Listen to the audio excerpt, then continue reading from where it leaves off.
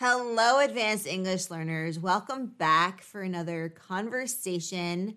We are really excited to be here, and I'm joined by the one and only Greg. So thank you for joining me, Greg.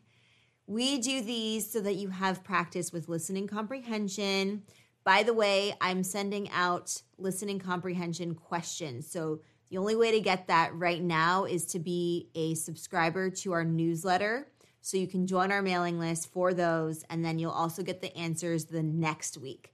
So that's a little fun thing we've started to do. I'm getting a lot of good feedback that you're enjoying it, so we'll keep it up. And, in this specific lesson, we're going to give you some financial terminology because of the topic that we're discussing today.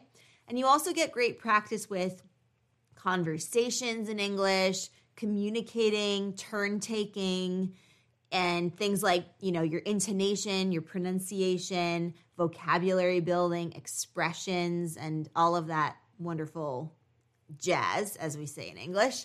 So today's topic is inflation. Let's get into it. We'll be right back after this short break. Another day is here, and you're ready for it. What to wear? Check. Breakfast, lunch, and dinner? Check. Planning for what's next and how to save for it?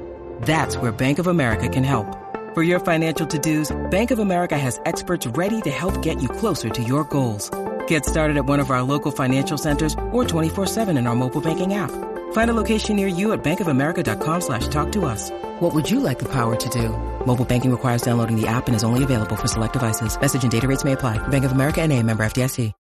When you need mealtime inspiration, it's worth shopping Kroger, where you'll find over 30,000 mouth-watering choices that excite your inner foodie. And no matter what tasty choice you make, you'll enjoy our everyday low prices, plus extra ways to save, like digital coupons worth over $600 each week. You can also save up to $1 off per gallon at the pump with fuel points. More savings and more inspiring flavors make shopping Kroger worth it every time. Kroger, fresh for everyone. Fuel restrictions apply.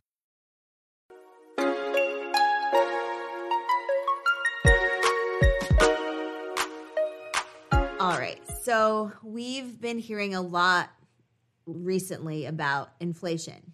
So why is that the case?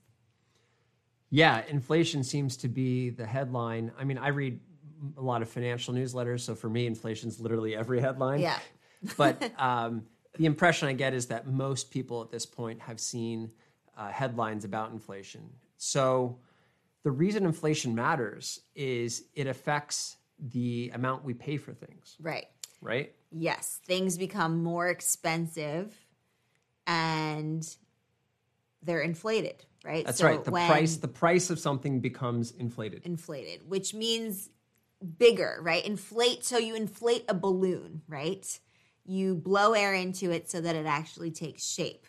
Mm-hmm. Exactly. And that's actually a good mental model for what's actually happening with inflation, right? Inflation ultimately is the expansion of the cause of inflation is ultimately the expansion of the money supply, right? Right. So we're going to use US dollars, Okay. right? Yeah.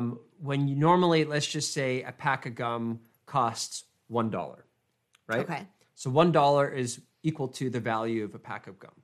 Okay. Okay. Now let's just say that the supply of dollars. Actually, let's start with the gum. Let's say there are 100 packs of gum, right? So with 100 packs of gum, each one is $1. Mm-hmm. Now let's say that the supply of gum goes down. Okay. Now there's only 50 packs of gum left. So there are fewer packs of gum. Fewer packs of gum, and the same amount of people who want that gum. Is that gum going to be more valuable or less valuable? More valuable, right? More because valuable. the supply has dwindled while the demand has increased. Or the demand has stayed the same, but on a relative basis, it has increased, right? Right. Because you have the ratio of gum to the people who want gum has changed, right? And so the lower the supply of gum, the more valuable it becomes. Absolutely. Right? Because there's fewer. And eventually you get down to one pack of gum. there's one pack of gum, and there's still 100 people who want gum. Right. They're going to bid a lot for it. And ultimately, the person who has the most money is going to get that piece of gum. So it becomes a bidding war where people are essentially, the item is essentially in an auction and people bid as much as they can for it in a way. Yeah, right? exactly. Yeah. Someone says, I'll pay $2 for that gum. Someone says, I'll pay $5. Right. I'll pay 10. Oh, 10, 100, right? For a pack of gum that's valued at $1. Yeah, should be $1, but because the supply has decreased. Now, on the flip side, let's say that the supply of gum increases. Yeah. Right?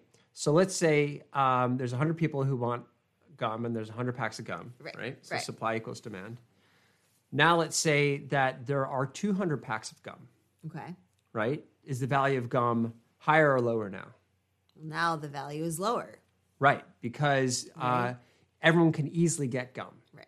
And so as the supply of gum increases, it's sort of the reverse of the scenario we were talking about before. Yeah. The value, the relative value of it decreases because there's an abundance of it. Right. And so there's a lot of gum that goes unsold. Yeah. So, eventually people don't feel like they have to pay as much for it because there's so much of it. Why are we talking about this supply and demand? Why does this matter for inflation? Well, it's the same dynamics at play that drives inflation. Right? So one of the things we said before is the money supply. That's the supply of dollars in our economy. Right? During COVID, what happened was a lot of companies were suffering, right? Business demand was dwindling. Like airlines. And so what the government said was, we're going to give people a lot of money and we're going to give businesses a lot of money so that everyone feels interested in buying things again, right? Because if the economy is going down, everyone gets afraid and they want to save, and that causes the economy to contract. Right, because no one's buying anything. Right.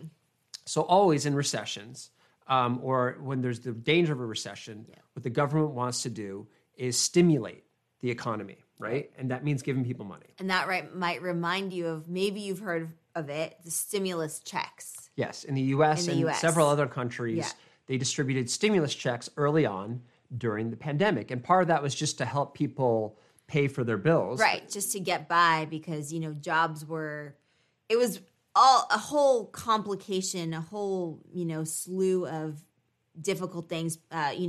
Suddenly double income families were having to resort to one person's income while the other person did full-time childcare, right? Things like that. So there was a lot at play. Hence, stimulus checks being important for people to be able to continue to put food on the table, right? Correct. So you have stimulus checks, right? Yeah. You also had the PPP, which is the Paycheck Protection Program, which enabled businesses to continue paying their employees, right? And several other stimulus measures. So the government's giving a lot of money to people. The first reason is so that they can pay the bills. Yep. But the second reason is so they go and buy things, right? And go and invest in things. They also kept the interest rates low. So the interest rates you've probably heard about. The interest rate refers to the overnight federal funds rate, right? And this is the rate at which banks can borrow from the Federal Reserve. Right, so from the government. From the government. And the lower that inflation rate is, the easier it is for banks to borrow. Yep. Right? Because they can borrow more cheaply. And if the banks can borrow more cheaply, then they can issue loans more cheaply too. So if you want to go and buy a house, right, you're going to take out a mortgage. Right. What is a mortgage? A mortgage is a loan from a bank to you. We'll be right back after this short break.